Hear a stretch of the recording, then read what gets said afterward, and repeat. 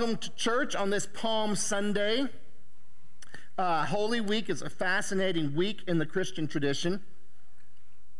I hope that you will take the time to reflect upon the events of Holy Week, because I also think that it's a great way of rehearsing and remembering the narrative of redemption as an act of spiritual formation. Because Holy Week is full of the wonderful contradictions of life. Have you ever seen a weaving loom on the backside? It's so, every so often, periodically, I'll just go back online and just look at weaving looms, because they fascinate me, because on one side of it, there's just this chaos. There's these knots and there's strings laying down, and there's kind of yarn or some kind of material going all over the place, and you look at it and it's really difficult to even see any kind of discernible pattern. But then you take just a few steps on the other side of the weaving loom and you see beauty from the chaos. You see order. You see symmetry. You see art that moves you. And the reason why I like to take time to meditate on the weaving loom is to remind myself that beauty is built upon the chaos in the back. It doesn't happen in spite of the chaos. It is happening because of the way this is being used and woven to create something that's beautiful.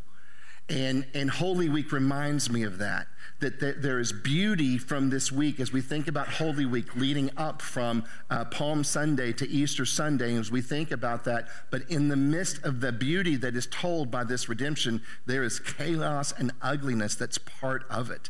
And that's the reality of our lives. That's the reality of what we experience. And it's very much illustrated in the life of Christ throughout this Holy Week. Holy Week is also fascinating because it is bookended by 2 Sundays of celebration. Palm Sunday, which we're going to look a little bit about that history in just a few minutes. And then, of course, Resurrection Sunday, Easter Sunday, when we celebrate the resurrection. And what is really interesting about that reality is the same crowd and the same energy that is celebrating on Sunday turns dark by Thursday. And that same crowd and that same energy is reversed and manipulated and spun around. So now this crowd that celebrated her incoming king is now ready to murder the author of life by the time Thursday gets around. It's one of the reasons why I don't get excited and moved with tales of someone who has strong religious zeal, because the more zeal for your ideology, the way easier it is for those who want to manipulate the crowds. You're way easier to manipulate if you're zealous and emotional than if you are at peace in responding to the peaceful leading of the Spirit. And you see all of those dynamics taking place right here in the journey of Palm Sunday. And Palm Sunday is an important idea, but what I want to do this morning is we'll reference where this event takes place in the Gospels. But what I want to do is kind of go back in the history of the Hebrew Scriptures and look at where kind of these prophecies are foretold, and the expectations that went behind the events that took place that day. Because again, it's important for us to remember that the majority of our Bible isn't Christian scriptures per se. They're Hebrew scriptures. And the issue is, of course, as a Christian, I'm going to come to the scripture, and whether I'm in Genesis or Matthew or Revelation, I'm reading those with the Christian lens. So I'm reading those looking for and seeing and perceiving perhaps echoes and elements of the story of Jesus. But it is important for me to recognize that there's moments when I can't read the scripture simply as an evangelical Christian, because they are written literally centuries before evangelical Christianity gets organized. And therefore, it's really important to me to realize they're not really envisioning this thing that I'm living, because this hadn't existed yet. And in fact, even if you get to the Christian scriptures, these are written in a context that's before organized Christianity. So even the Christian scriptures are birthed, and they're written in a context very different than the tame and domesticated, power-hungry thing that we will eventually create. And the reason why that's important is because when I set that aside, I can enter back into the origins of the story and maybe, possibly, be a little bit more responsible in the way I interpret those scriptures. So this morning, we're going to look at the triumphal entry, but we're going to go back to the prophets to see the prophecies that this celebration was rooted in. So, of course, you can read the triumphal entry passages in Luke 19, verses 28 through 40. And in Matthew 21, verses 1 through 11, this is where Jesus is entering in Jerusalem, and he's leading up to that moment where the worst of religion and the worst of empire are gonna coalesce together and orchestrate the execution of the Son of God. And so you're probably familiar with those. Sometimes these are the days I miss the fact that we're not more liturgical. It would be kind of fun to have palm branches in here if you've ever attended any of those services. But this is the Sunday in which more liturgical churches might celebrate with palm branches because that's what the crowd did as they saw Jesus coming in. Now here's the thing. The reason why they did that is that they are aware of the prophecies. Typically, you don't celebrate a king riding in on a donkey. If you look at the history of man, and if you look at the history, particularly in towns in Europe, but there are older towns here in America, you can find at the center of town, there's a statue. And on the statue is some warmongering leader or hero, depending on which side of history you're interpreting it from. And that hero or warmonger is always on an animal. Does anyone know what that animal is when you look at those statues? A horse. Very powerful horse, a war horse, a stallion. There's always a dude on a horse that reminds them of their history. Our king doesn't ride in on a war horse. Our king comes in on a donkey. And that act in and of itself is a prophetic statement that juxtaposes the heart of God and the kingdom of God and the heart of man and the kingdom of man. And so as he comes in, let's just read the summary passages. Luke 19:38 says this, the crowds are gathered and they are crying out, blessed is the King who comes in the name of the Lord. Peace in heaven and glory in the highest heaven. Matthew 21:9, then the crowds who went ahead of him and those who followed shouted, Hosanna! Hosanna to the Son of David. Blessed is he who comes in the name of the Lord. Hosanna in the highest heaven. Now again, this is the first point in which we're going to have to remember the participants in these stories are not Christians, and they're certainly not evangelical Christians. And the reason why this is important is because even when we look at this word Hosanna, it is rooted in a Hebrew term that means, oh, save now. Or just simply, please save. It's a cry for help. But here's the thing. The original participant praying this prayer, save now, and the evangelical Christian that is using the word save are not talking about the same things. You have to remember, there was not a sophisticated, elaborate doctrine of hell as some sort of afterlife torture chamber for the unbeliever in the minds of the Jews. We developed that in the history of our Christian doctrine after the fact, a little bit later on down the road. That is not what they're thinking. So when they say, Lord, save me, they are not saying, save me from the afterlife of the torture chamber called hell so that I don't go there forever. That's what we're saying by and large when we enter into the faith. That is not what they're saying. They're literally saying, save us from this foreign occupation so that we can be liberated and victorious and so that we can be on top once again, which of course is how it should be. Cry of every oppressed person feels that way. So they're crying out, please save, and they're seeing hope that their Messiah King is coming and their liberation is close at hand. It's not a spiritual term. In other words, they're not saying save us from hell in the afterlife, but rather save us from the oppression of foreign rule or save us from the Romans. This is the climax of Jesus' mission to announce the arrival of the kingdom, the government of God, and the rule of the Almighty. And this is why you're going to begin to see, why does the crowd go from all this enthusiasm on Sunday to where they're dark and easily manipulated by the leadership on Thursday, where they're crying, crucify him, crucify him. This same people go from, Lord, save us now, let's rejoice, to crucify that man. Why would they do that? Because you and I would do the exact same thing. If we were under some kind of oppression and we had this strong sense of nationalism and preservation of our culture and our ethnicity, and we have this strong revolutionary spirit among us of wanting to overthrow our oppressors and overcome them so that we can be liberated once again. And let's say any person, but let's just say because of the situation here, I show up saying, I'm the guy. I'm the guy. All this liberation you've been waiting for, all that you've been talking about, all the prophecies, here I am. That's cause for great rejoicing. Great. Kill those guys. Give us our own grab for power. Restore us to our place among the other governments of the people. And then I say, oh, wait a second, I'm coming to give you a spiritual liberation, a spiritual kingdom. That would be disappointing, because it might mean that you have to learn how to trust God even though your circumstances are not what you want. And it might be there's someone saying, guess what? Even in this chaos, beauty can be found, because that's the heart of this story. Where there's chaos, there is beauty. Where there's death, there's resurrection.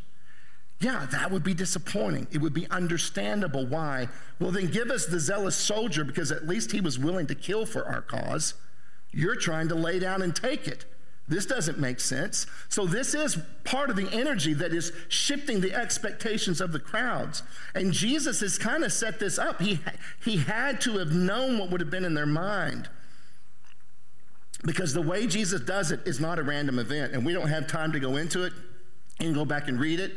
But Jesus sets this up ahead of time clearly. He's got the donkey all reserved, ready to go, sends his people out to get it and to bring it to him. He is being very specific in the way he is walking out these events. It's not random. Jesus prearranged the use of the colt or the donkey. And why has Jesus been so calculated with this detail? To highlight the fulfillment of the prophecies concerning the arrival of Israel's king. And so one of the things that we have to do if we want to really enter into the narrative is to recognize this story is not about Jesus and Christians. This story is about Yahweh and Israel. And what is happening here is we are seeing the culmination, we're seeing the crescendo, we are seeing the bookend conclusion of this plan of God, his sovereign redemption that we started following back in Genesis. What is happening this week is the conclusion of that, and then afterwards what happens is all of us trying to get our heads around this new order that God has established through overcoming death, through love overcoming hate.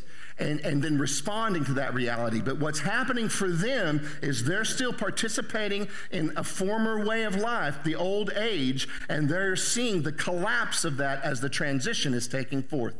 And that's happening right here in this story. It's a fulfillment of Israel's prophetic hope in the arrival of her Messiah. However, what is being wrestled with in the New Testament is the fact that when Yahweh returns, he will establish a new covenant, and that covenant will be an inclusive reality for all people. That is why we're going to put on our ties and cut a rug next Sunday morning, because we then get to participate in that reality. So the prophecy that I want to look at is rooted back in Zechariah chapter 9. We're not going to look at all of it, although it would probably be a benefit if you have time later to kind of read more of the context. We're just going to look at the couple of verses this morning that speak to this event. So in Zechariah 9, verses 9 through 10, we read this. Rejoice greatly, O daughter of Zion. Shout aloud, O daughter of Jerusalem. Behold, your king is coming to you, righteous and having salvation is he, humble and mounted on a donkey, on a colt, the foal of a donkey. Now look at verse 10, which is connected to it.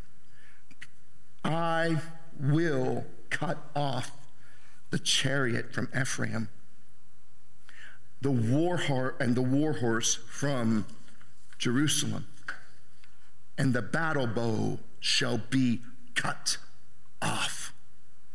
And he shall speak peace to the nations. His rule shall be from sea to sea, and from the river to the ends of the earth.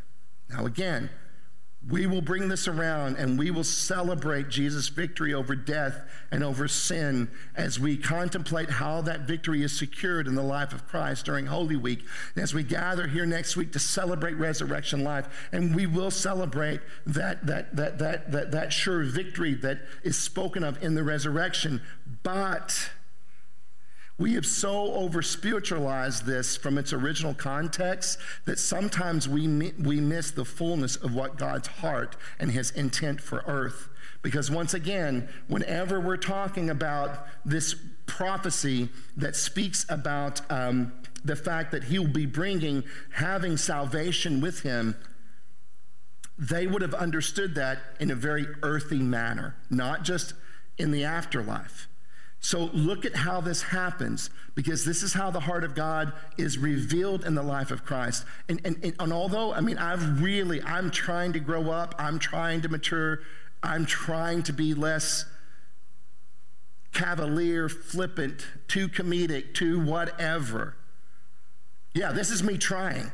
You can imagine what it would be like if I wasn't.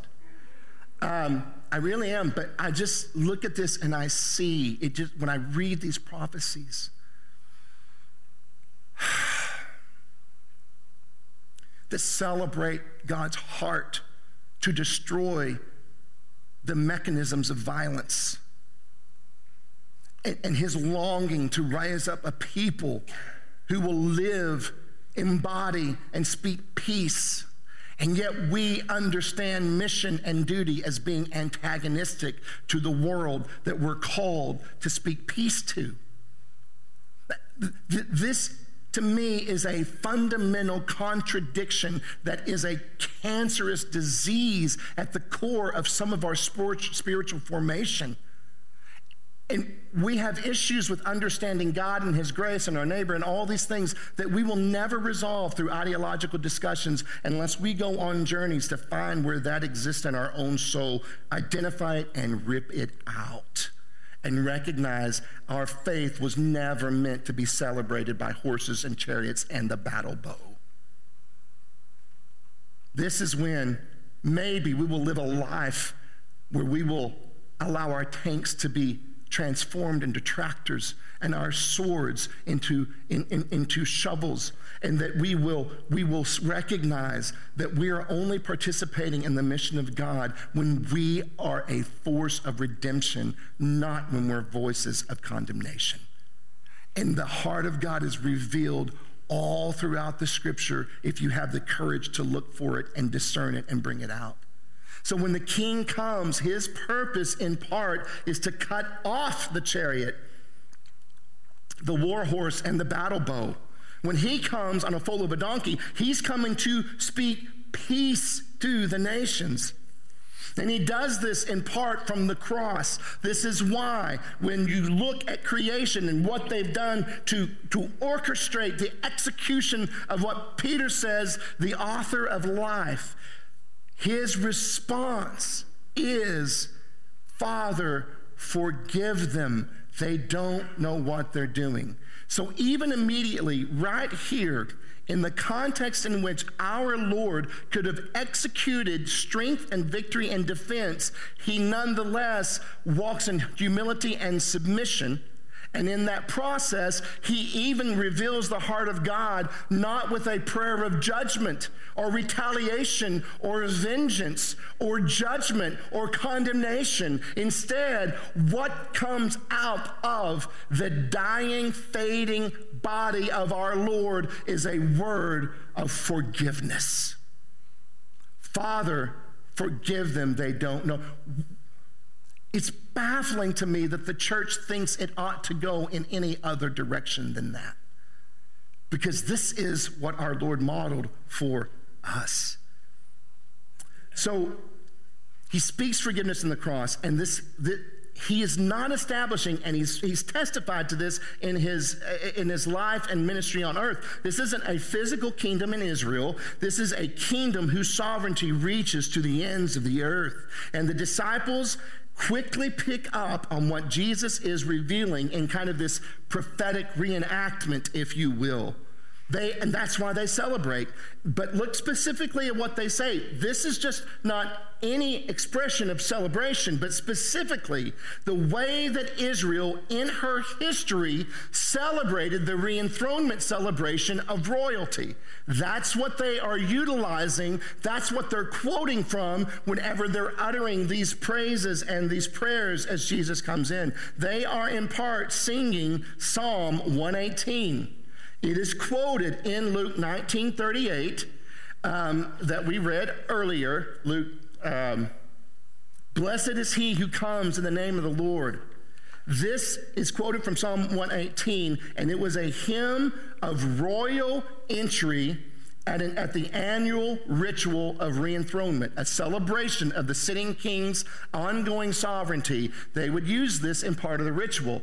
So they are participating in something that is not, in their minds, just spiritual. It's also political. They are seeing their king being re-enthroned, and they're recognizing that this is the statement that Jesus is saying about himself. Jesus is the fulfillment of the King who comes to bring the peace of heaven upon earth. He is the fulfillment of the King who comes to bring the peace of heaven upon the earth. This is why one of my very favorite Christmas hymns is Joy to the World. And these realities are echoed in that song, particularly in the verse, he rules the world with truth and grace and makes the nations prove the glories of his righteousness and the wonders of his love, the wonders of his love, and wonders of his love, and wonders of his love, and wonders of his love. That's what we'll sing. That's what we'll celebrate. And why is the wonders of his love? Because he doesn't come with judgment and vengeance and wrath. He comes with love, and he comes to bring the peace of heaven upon the earth. And when we resist him, his response is, forgive them. They're going to learn today. They're going to learn that this is not the end. That in 2 days later, you will see love conquer hate, and life conquer death.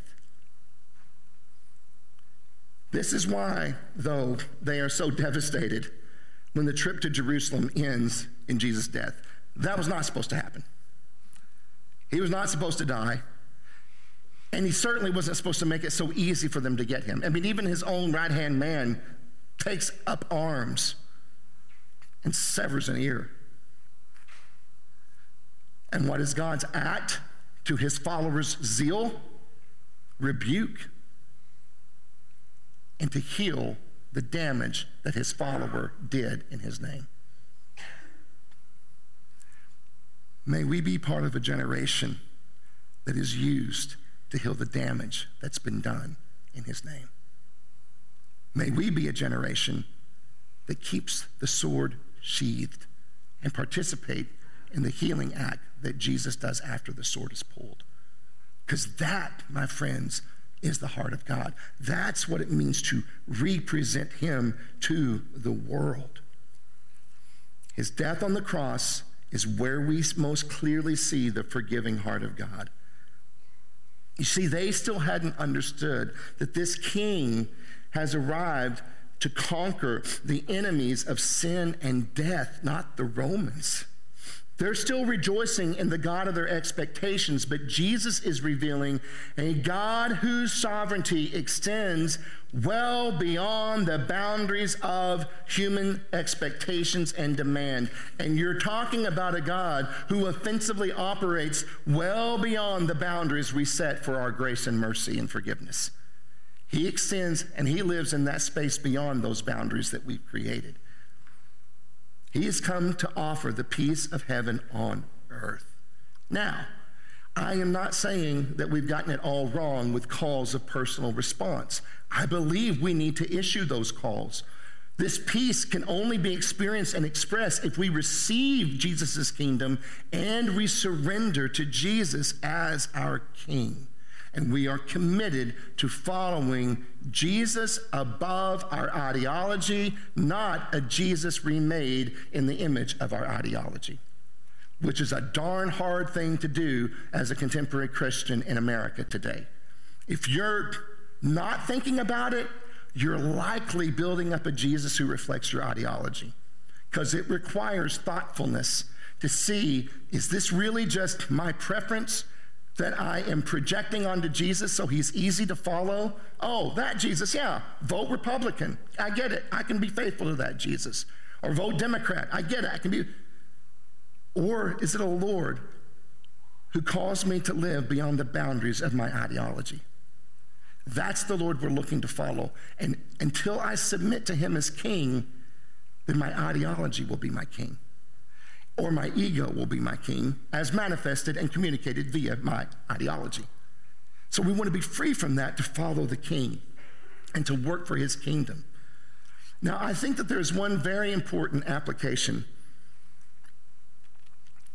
that I'd just be happy as Larry to see our generation of believers really embrace this. Can you imagine what it would look like for a church that doesn't view itself as a force that's supposed to stand against the world?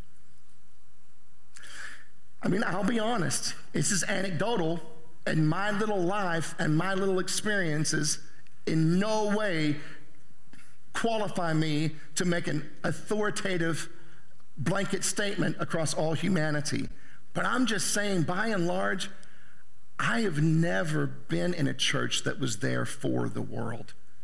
I was there for a church. Most of my churches built an understanding of Jesus based on their ideology, and we were there to defend that ideology against those who would question it or not believe it. And we would justify consistent anti-Christ behavior in the name of honoring the ideology of Christ. And that feels to me, if I didn't believe in the redemptive mercy of God working in my limitations and my ignorance, I would feel that I've wasted over half of my life, because that seems like such a foolish endeavor to call the life of faith to me. But there's this whole new world that exists on the other side if you stop seeing your calling as to stand against the world, and rather that you're called to be their advocate in the name of Jesus, bringing the grace of God to bear upon their lives. And as was said about St. Francis of Assisi, you're willing to stand up and own an identity that you're called to walk the earth as the pardon of God. But we've been modeled, we walk the earth as the condemnation of God. And this is antithetical to the kingdom that Jesus is building. So my question as we come to a close and as we contemplate this story this morning is simply this: are you living as though the world that God sovereignly rules is for you or against you? It seems like it's a simple question. I would implore you, freeze this on your computer screen. Take a picture of it in your phone. Whatever your means of self-reflection is, sit with this question this week. You might go into the question thinking you are believing and living one thing, and you're actually believing and living another. Let me tell you, if you live your life as though this world is calculated to be against you, you will be exhausted. And all the joy will be robbed out of your life over time. But if instead you begin to participate in the advocacy of the Spirit on behalf of humankind, you will find yourself dancing to the rhythm of the heart of God. And is it hard work? Absolutely.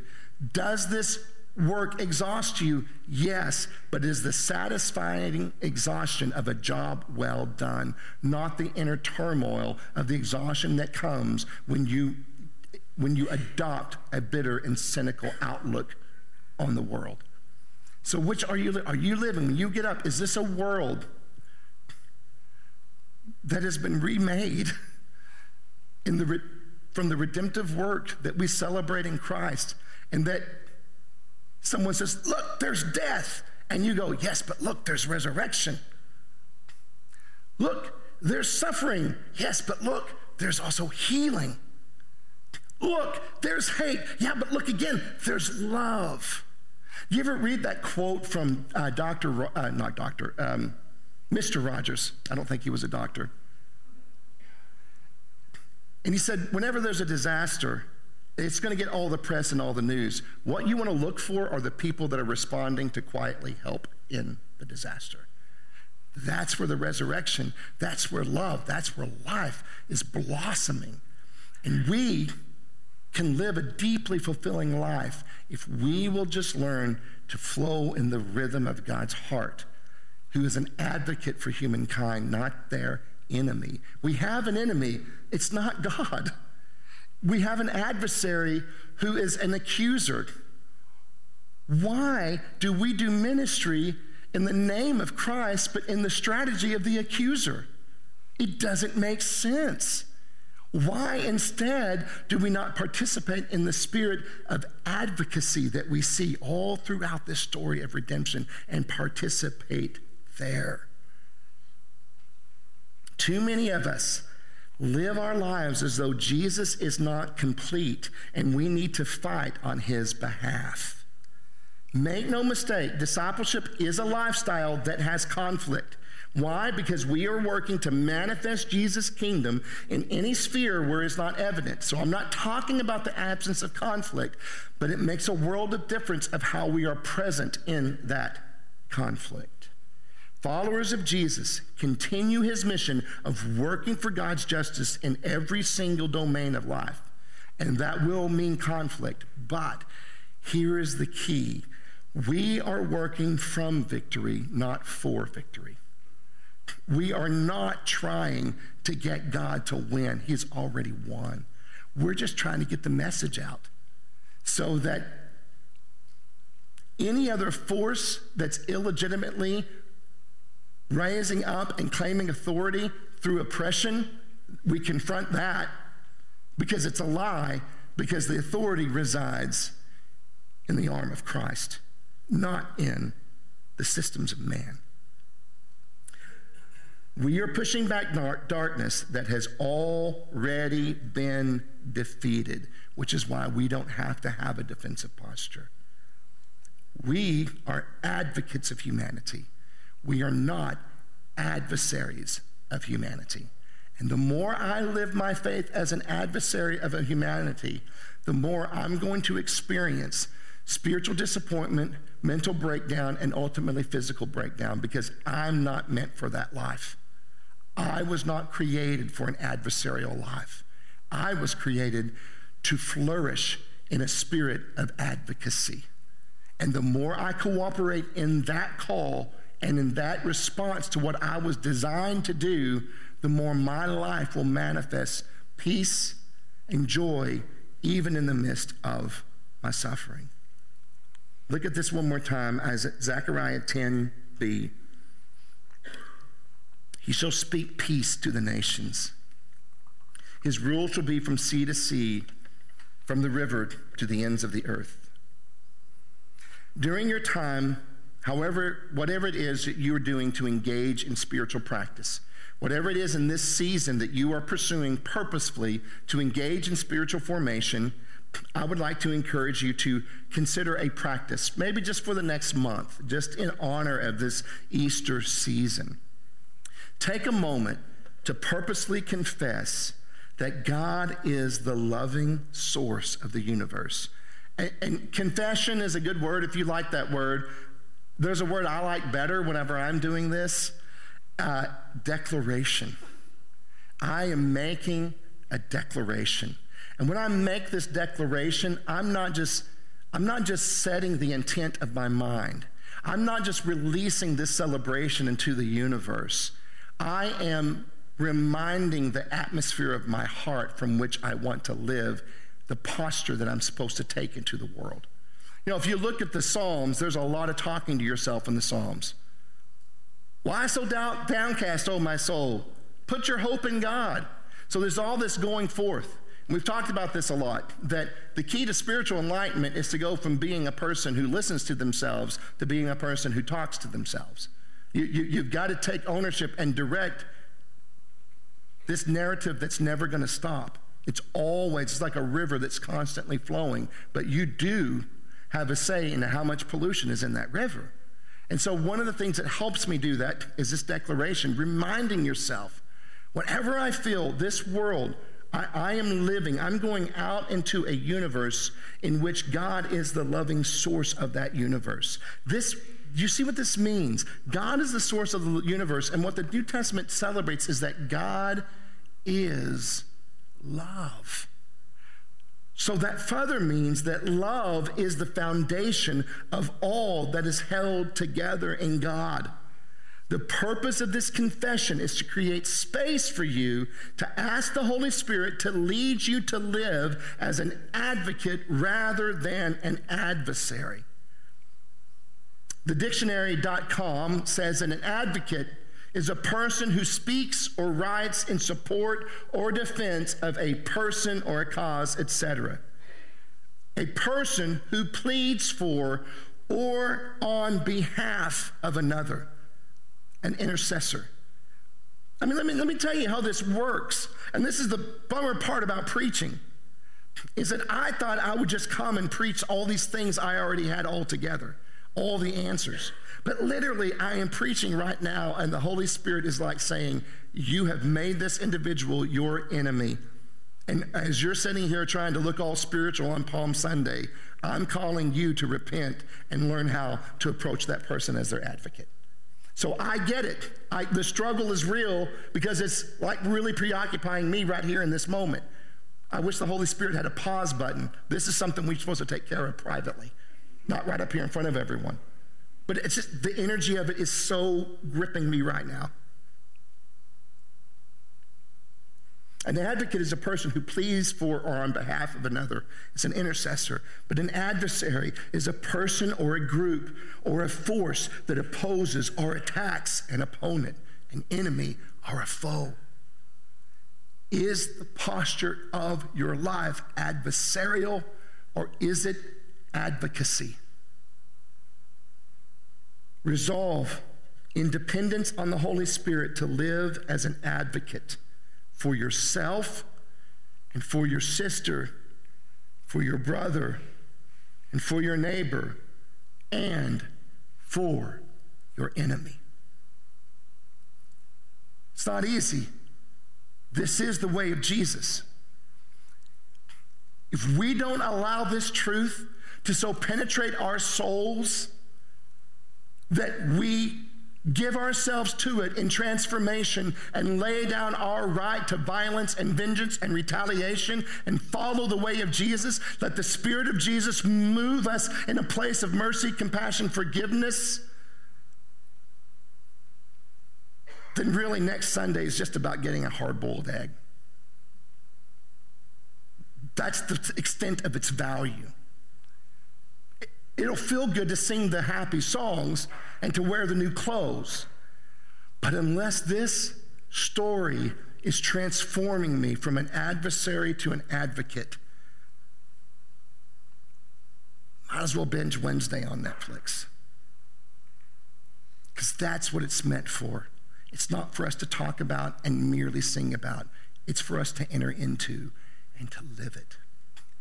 And I want to end with this application as I was praying this morning.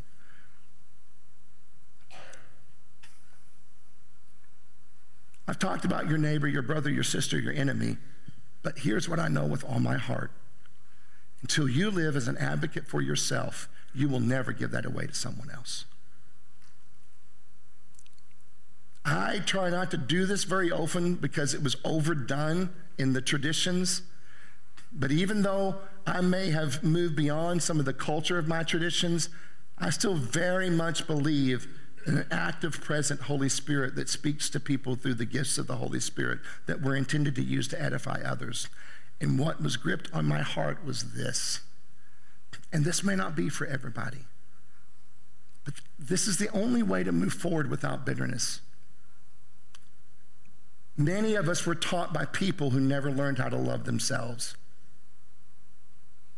And we were infected with their disease. One of the first things we need to do is to recognize the way of Jesus is a restoration that happens within here that I then can share to others. I can't fake it. If it's an ideology that I try to give away, but it's not a reality here, I will never get beyond that. Remember what Jesus said, love your neighbor as you love yourself. You are always only going to love your neighbor as you love yourself. And so if you are your own adversary, that's all you have to present to anyone else. If you are so bold, there's a great exercise that's really uncomfortable.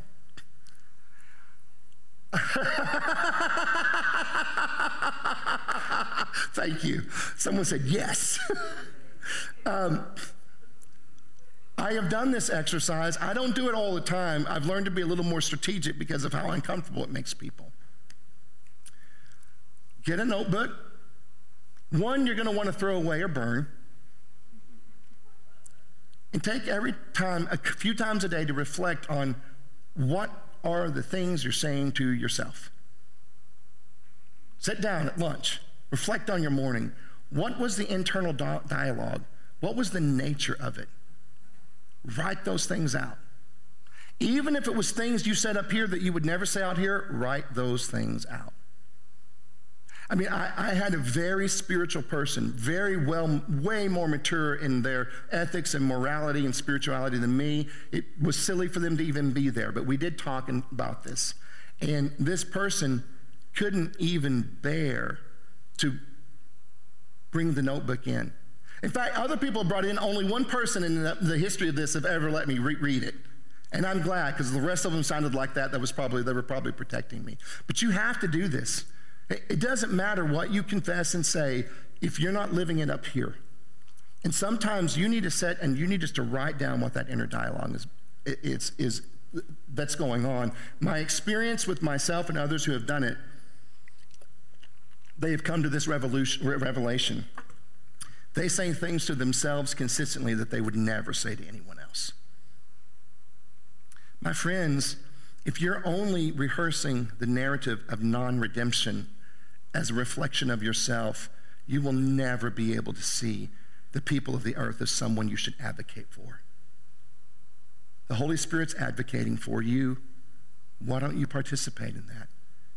I don't know what that means, but I really think that this is a real stronghold of idolatry that we have to bring forward and let go of. We got to let go.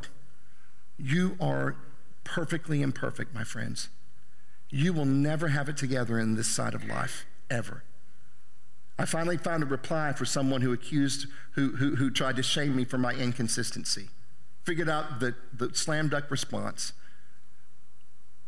I'll be consistent when I'm dead. But till then, I'm going to keep growing, and I'm going to keep changing, and I'm going to keep taking the next steps that the Spirit has put in front of me to take, even if they scare me. Because at this point, there's been enough return on that investment, I can't walk away from it. I know it's real. So would you all stand as the worship team comes forward? I really want you to take a moment to pause and allow the Holy Spirit to speak to you about the way you speak to you. Are there other applications? Absolutely. Is just about us feeling better about ourselves? No. But it is about us honoring the wisdom of our Lord and recognizing the love that we extend out here won't ever go beyond the love that's taking place right here. And it's not just us loving ourselves, it's us participating in the love that God has layered upon us. My friends, if even in this moment you recognize Antichrist rhetoric in your dialogue, lay it down and let the Spirit set you free so that you can now be a channel of his love rather than just a reservoir of a black hole that tries to collect it for yourself.